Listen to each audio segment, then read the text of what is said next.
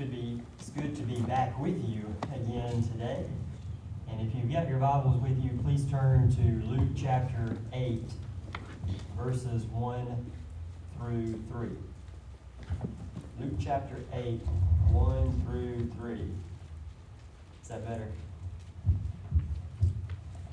I moved just a little bit. I can hear that. Is that better? I think that's a little bit better, yeah. All right, so the title of the message this morning is Little is Much.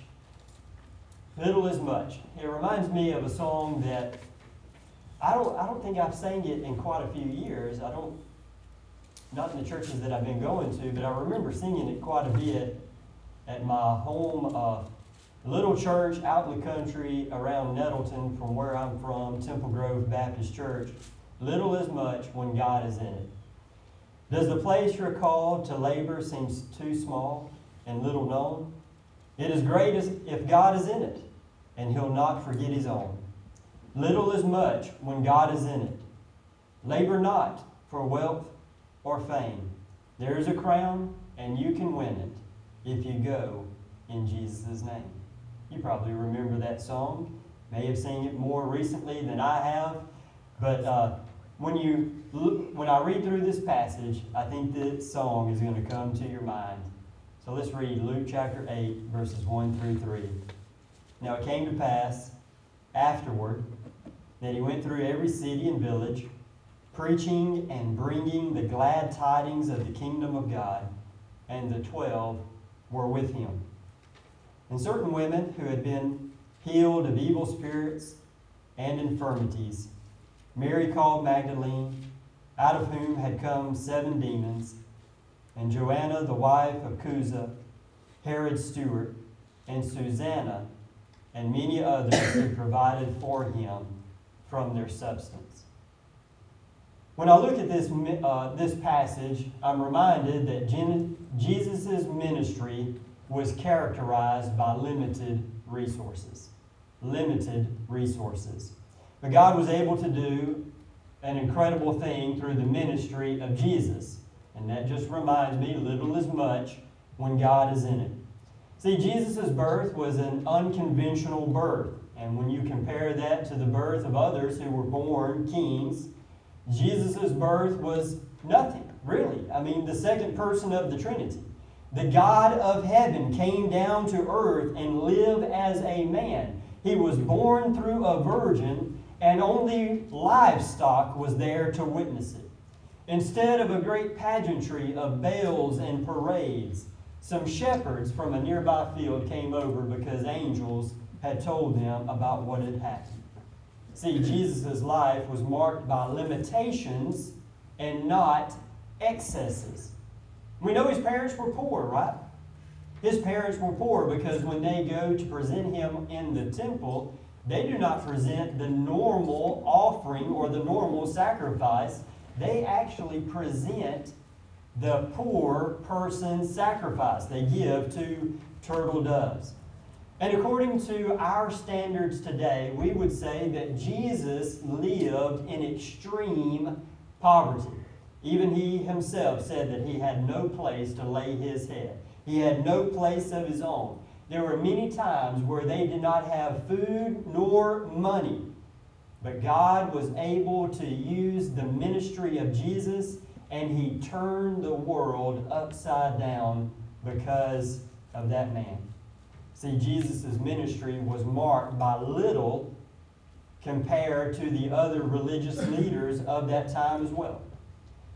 Now, when you think about if you were going to start a new business, if you were going to start this new venture of a business, what would you do? Would you find some people who could be on your team, people who are trained, people who can lead, people who are well respected in the community? You would probably pick a place that is a place where other people are, a place that is easily gotten to.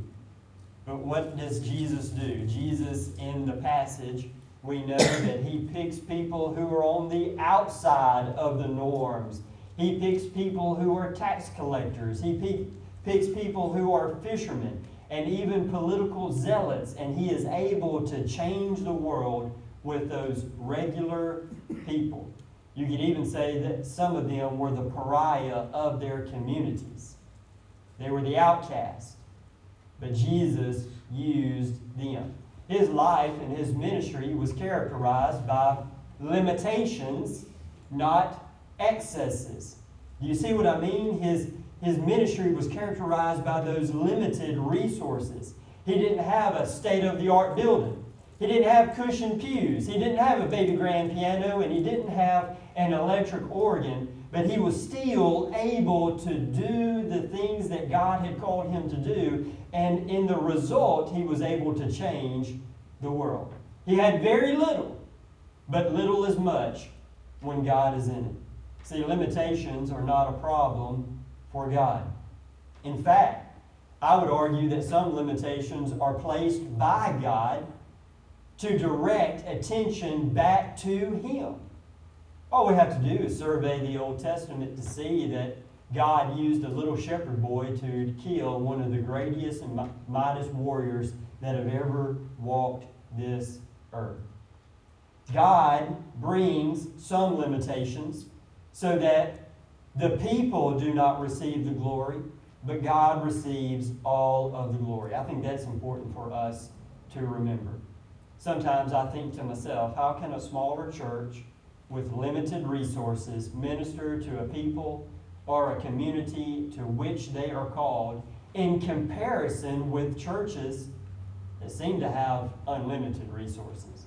How can a smaller church minister to the people that they are called to minister to when there are churches like an Oakland Baptist Church or a First Baptist Corinth or a Wheeler Grove that seems to have all of the resources that they could possibly need? And then I'm reminded of a passage like this, that little is much when God is in it. God, there are no limitations with God. He may place limitations on us.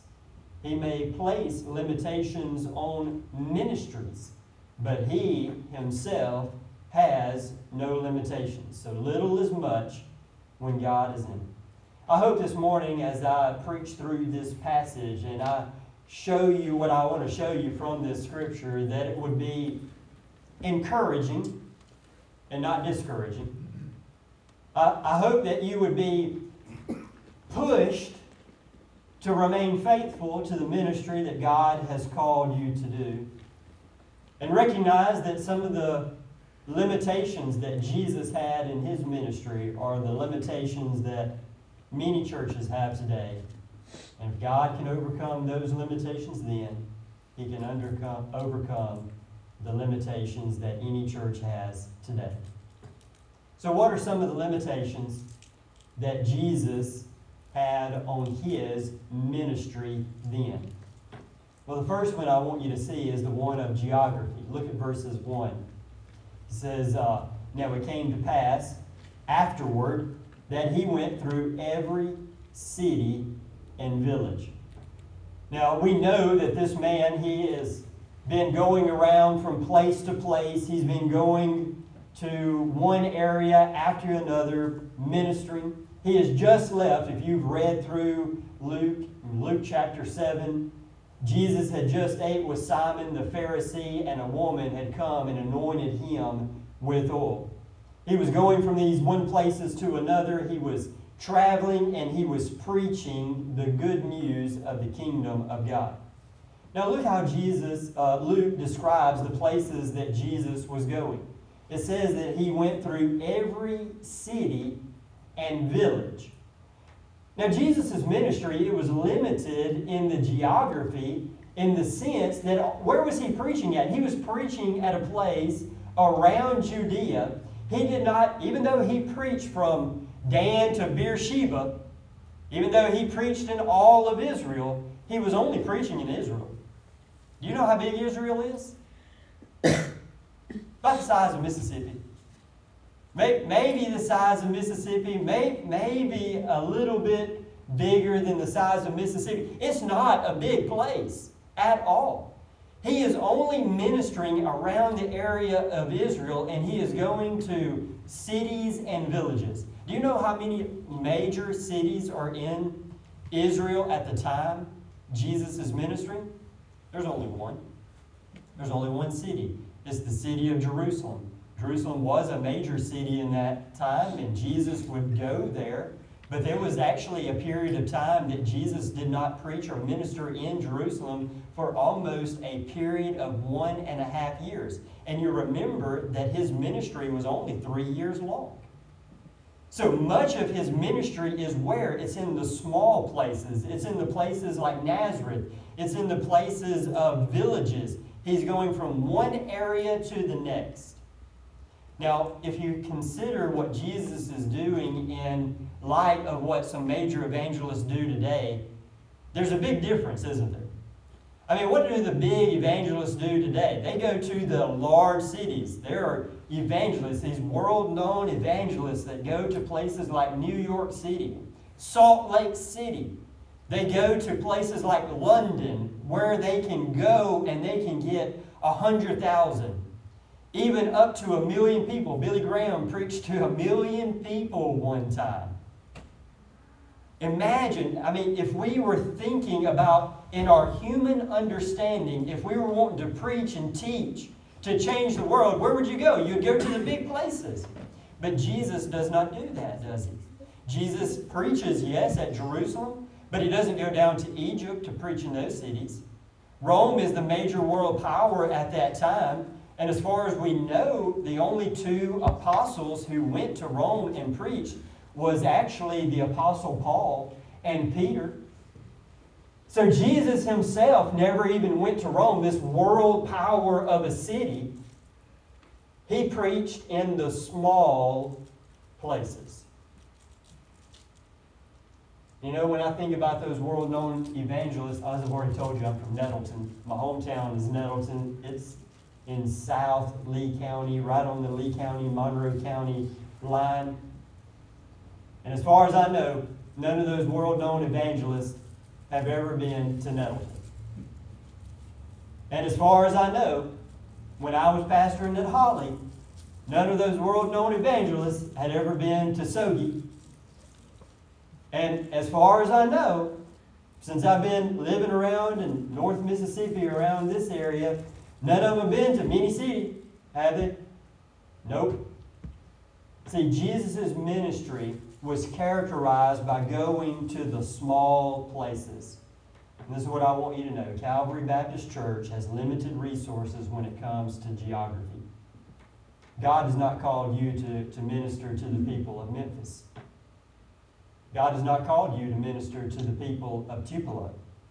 God has called you to minister to the people who are around this church right now. You are limited to the people around Norman Road. You're limited to the people at Minnie City. You are limited to the place of Alcorn County, to Corinth and to Kossuth and to Sogie and to the Biggersville area. You're limited in your geography, and there aren't millions of people in Alcorn County.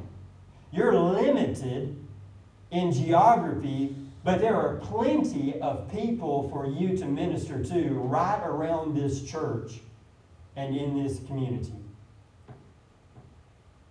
I just want you to think about this too, while you're thinking about who God has called you to minister to. Did they go to Jesus, or did Jesus go to them? It's actually both. When you look at the ministry of Jesus, it was a little bit of both. Jesus would travel to this city or to this village, and he would preach to them. The centurion traveled to see Jesus. You remember blind Bartimaeus met Jesus on the road. The lame man from Mark chapter 2 was actually carried by his friends to see Jesus. But likewise, Jesus was traveling through Samaria, a place a Jewish person wouldn't want to be caught dead in.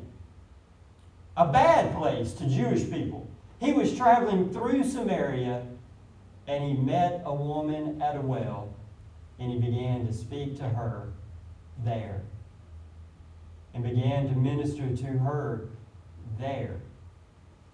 So what I want you to understand from this is that in the sphere of what God is calling you to do, God is calling you to minister to the people that are right around this church. You are being called to make sure these doors are open every Sunday morning at 10:45 so people can come and hear the preaching of God's Word. But likewise, you are called to go outside of these doors into the community to the people you know. You don't have to try to go and knock on every door around this community. You know lost people. Those lost people are in your family. Those lost people are your friends. Those lost people are the people you work with.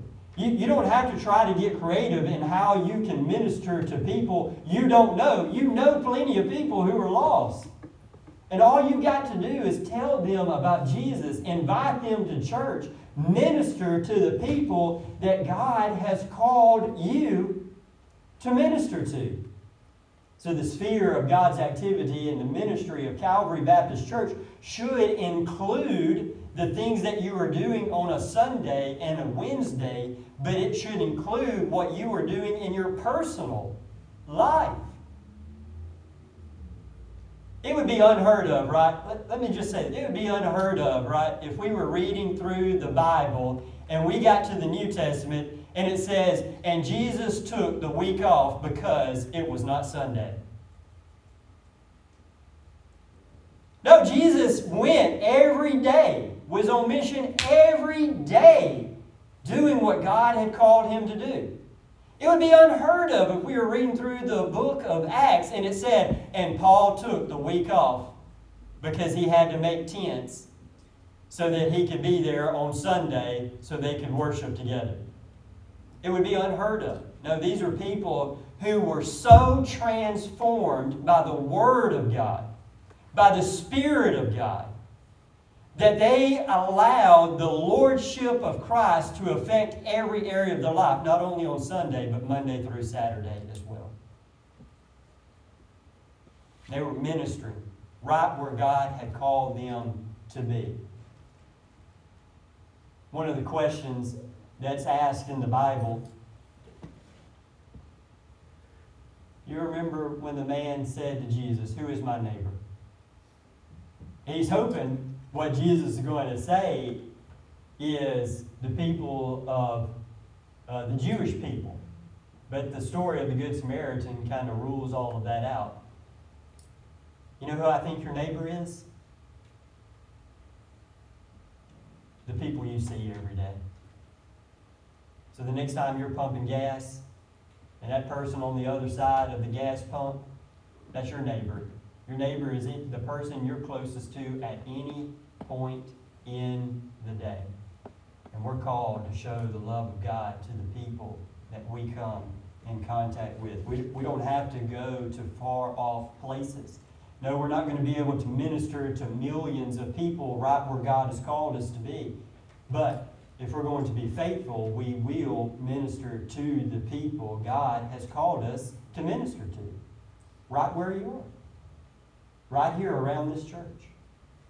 So Jesus was limited geographically. The second that I want you to see this morning is that Jesus was limited theologically as well. Look at verse 1. It says, "Now it came to pass afterward that he went through every city and village, preaching and bringing the glad tidings of the kingdom of God." You know, Jesus didn't cover a broad spectrum in his preaching. He didn't cover many political issues, even though people tried to get him to speak on political issues. Jesus didn't talk about the leading philosophical ideas of his day. Jesus didn't come and preach many self-help lessons, but Jesus did come and preach the glad tidings of the kingdom of God. There are two words in the passage that really define his methodology about preaching the kingdom of God. The two words, you see them there. He is doing what? He is preaching and bringing the glad tidings of the kingdom of God. Some of your translations probably say something like preaching and teaching.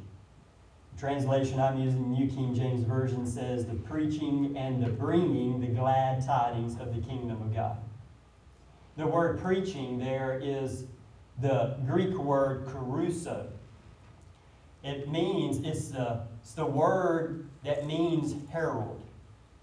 Think back, maybe to history class, and you learn about these heralds, these people who would go and announce. Think back to some of the older cartoons that I can remember watching, where this person would go into town and they would blow a trumpet and all the people would come by, and there would be a person, they would start standing out there yelling and telling, basically giving announcements, right? On this day, this is going to happen. That's the word that is being used here. It is a herald. It is a person who stands openly in public and makes a public pronunciation, a proclamation about something. And what is Jesus preaching in this passage? He is preaching the glad tidings of the kingdom. With this idea of preaching comes this idea of acceptance, and there comes this idea of being under the authority. When a herald would go into a town or a city, they came with the authority of the king or the emperor or the governor of that day. When they spoke and they said, on this day, be prepared for the arrival of the king. If a person wasn't prepared, they were responsible for their negligence. Because with the preaching of God's word, there comes this responsibility on the person who is a preacher to preach accurately and to preach in such a way that someone is going to listen. But there also becomes a responsibility for every person who hears the preaching or the proclamation. There is a call to respond. And every person, for every sermon that you've ever heard, you've responded to it. Every sermon you've ever heard, you've responded to it. You've either responded to change, or you have responded to forget what you've heard. You've either responded to accept it, to fall under that call, or whatever it may be, or you've responded in a way that you dismissed it, that you do not want to fall under that authority. See, with the preaching of the kingdom of God, what Jesus is doing here in this passage, he is going through these places, the cities and villages, and he is preaching. He is calling people to do what? To repent of their sins and to follow God and to get right. But also, what is he doing? He's bringing, or he's teaching. It says he is preaching and bringing the good news of the kingdom of God. Or he is preaching and teaching. You know what the word for teaching there is? It's the word that we get our word evangelize from. He is going through and he is evangelizing people. Not only is he telling them the demands of the kingdom, but he is calling them to a relationship with God. And the way that the word is kind of described here, it's more of this discussion. It's more of this conversation that Jesus has. Let me ask you this. Do you think the woman at the well would have listened to Jesus if he would have stood up on the side of the well and said, "Listen here, you sinner. I know exactly everything that you've done." No, what did he do? He sat there and he talked with the woman at the well. And because of that, her life was changed. There's a need for both. There's a need for preaching. There's a need for proclamation and calling people to repent and to come under the authority of the Word of God. But there's also a need for people to have these long evangelizing conversations that are built through relationship, that we can draw people to follow God through our conversations and the way that we live our lives. See, Jesus, when He came preaching and teaching the good news of the kingdom of God. I don't want this to sound too emotional. I don't want this to sound like I'm trying to stir y'all up, because I'm not trying to stir you up. But there's churches around our area. There are churches around this nation where people would rather get up and preach self-help sermons. They would rather get up and they would rather preach philosophical ideas. They would rather talk about Sigmund Freud or many other things today than the Word of God.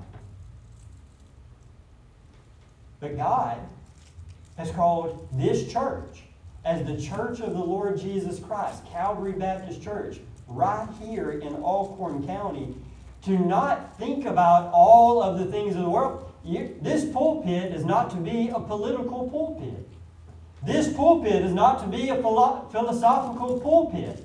It is to be a pulpit where the Word of God is preached.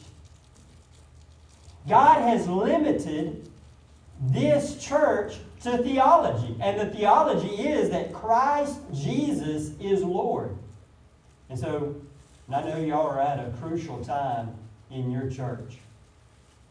You're at a crucial time because the next person that you call to be the pastor of this church is going to stand behind this pulpit, is going to stand on this platform, and is going to proclaim something until God calls him somewhere else. And you want a person who is going to stand behind this pulpit, on this platform, and who is going to preach the Word of God and do so faithfully, week in and week out. Jesus, He came and He preached the good news of the kingdom of God. And we have an opportunity to preach the good news of the kingdom of God. And the good news of the kingdom of God is this, that Jesus Christ came and lived a perfect life and died a horrible death so that we could be forgiven. I don't think any of you here know my story, but I'll just say I was a drug addict. I was a drug addict for close to 10 years, and the good news of the gospel is that a drug addict can be saved. Amen. And a drug addict can be called to the ministry. A high school dropout. The good news is a high school dropout can eventually get a GED, go back to school, and become a professor. That's the good news of the kingdom of God. That's the good news of the gospel, that no matter what you've done, God is in the transformation business. He takes what is broken and restores what is broken. He takes churches with little strength and gives them the strength that they need. He takes people whose lives are falling apart. He takes marriages that are falling apart and He brings them back and He restores them. That is the good news of the kingdom of God. That even in our sin, that God would send His Son to die for us. The good news of the kingdom of God is that it's open to anybody. If a person is willing to confess that Jesus is Lord, and they are willing to believe that God raised Him from the dead, according to Romans chapter 10, verse 9, that person will be saved. See, there's hope. There's hope in the message of the good news of the kingdom of God. And that's the message we get to go out and preach.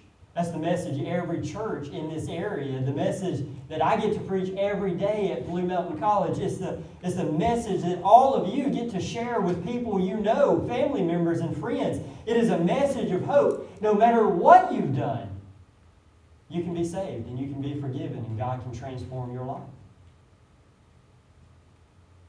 So see, Jesus was limited theologically, but we are also limited theologically. We're limited to the message of Christ, crucified for our sake. And then lastly, he has a limitation of economy. I'm going to read verses 1 through 3 now, okay? And the 12 were with him, and certain women who had been healed of evil spirits and infirmities. Mary called Magdalene, out of whom had come 7 demons, and Joanna, the wife of Chuza, Herod's steward, and Susanna, and many others who provided for him from their substance. As we think about Jesus' ministry, we must think about the limitation that was placed on him economically. Now, I know that many of you probably think that's just money, but it's more than money.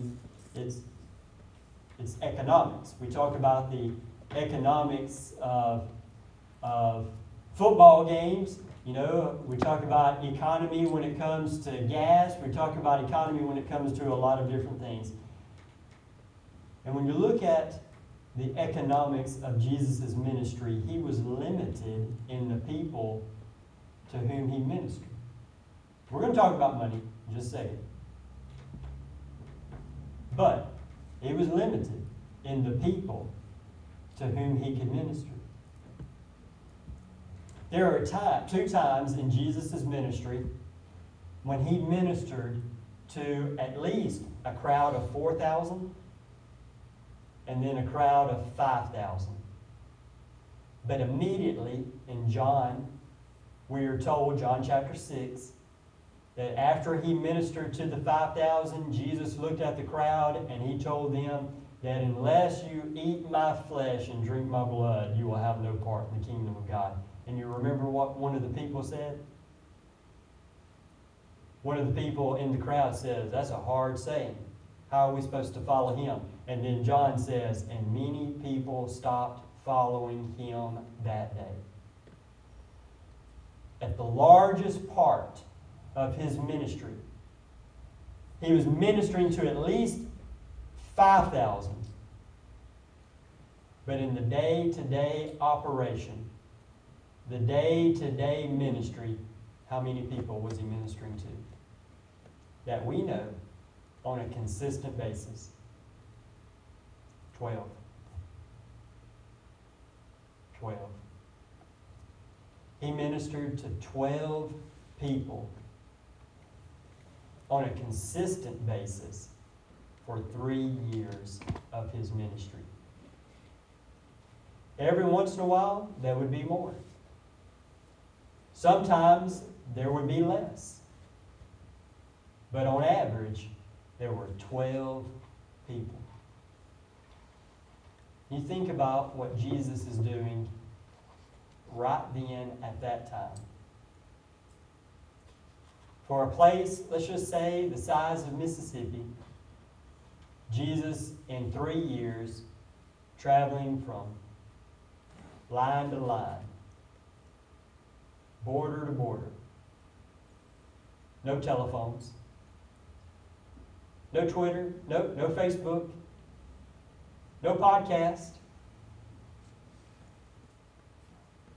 no vehicles, with 12 people. And he's ministering to the whole place. And God uses that ministry to turn the world upside down, because it would go from 12 to at least 120. On the day of Pentecost, it would go to 3,000. And after the day of Pentecost, eventually Paul gets to Rome and the ministry, according to the book of Acts. Paul is in Rome preaching to the nations about Jesus Christ. And here we are today in Alcorn County, Mississippi, from something that started in a little bitty place with just a few people a couple of thousand years ago. So what I want you to understand is that, a church that has 700-800 people They can do a lot.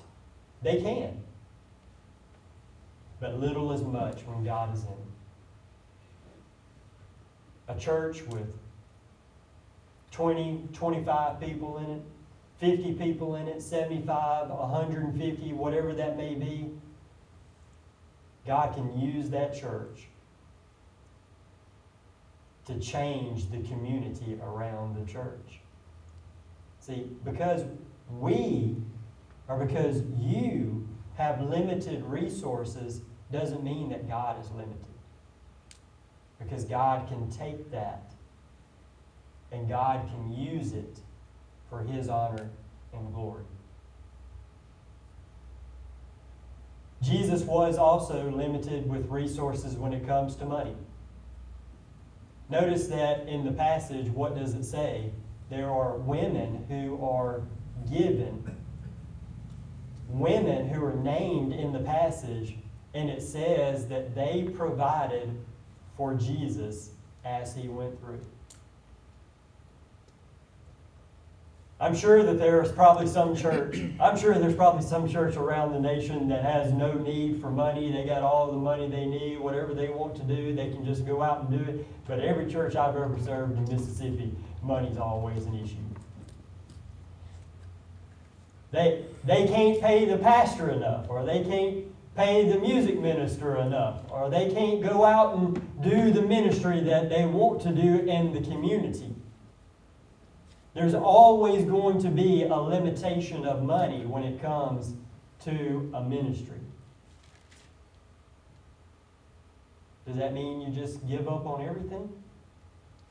Does that mean a church just gives up and starts packing away and saving up for one day that they can do some type of ministry that they want to do? No. God's called them right then, with the limited resources that they have, to do what God has called them to do. And that is to preach the good news of the kingdom and to reach the people of the community. See, Jesus' ministry is limited in a lot of different ways. Limited geographically, theologically, and economically, but that did not stop Him from turning the world upside down. What's your excuse? Many churches, many ministries, they complain about where they are. They complain about what they have to do. Or they complain about what they have. But that didn't stop Jesus. Even with those limited resources, Jesus was able to change the world. And this is what we got to remember. Little is much when God is in it. In the harvest field now ripened, there's a work for all to do. Hark, the voice of God is calling. To the harvest, calling you. Little is much when God is in it. Labor not for wealth or fame. There's a crown, and you can win it if you go in Jesus' name. Let's pray. God, we thank you for a message that compels us to go and to do the work for which you've called us to do. Father, I pray for this church. God, I pray that as they search for a pastor, as they begin that process even today, that God, you will begin preparing that person, that man you have for this ministry. God, I pray that you begin to knit his heart together with this church, and God, you would even begin to knit this church's heart together with him. God, I pray that through that process, you will show yourself to be a God of strength, a God of vision. You will make the path wide for them. You will make it easy for them to follow your will to the next person. God, I pray that even as they search, that they would not stop the ministry that God has called them to do. Father, I pray that you will give them a fresh vision. God, that you will stoke the embers of their heart for the people around this area, for the people you've called them to. God, that you would send them out from here with a message of hope for all they need. Father, I pray for that person who may be lost here today. God, I pray that through this message and through this time now, God, if they're lost, you would convict them of their lostness and draw them to salvation. In Jesus' name I pray. Amen.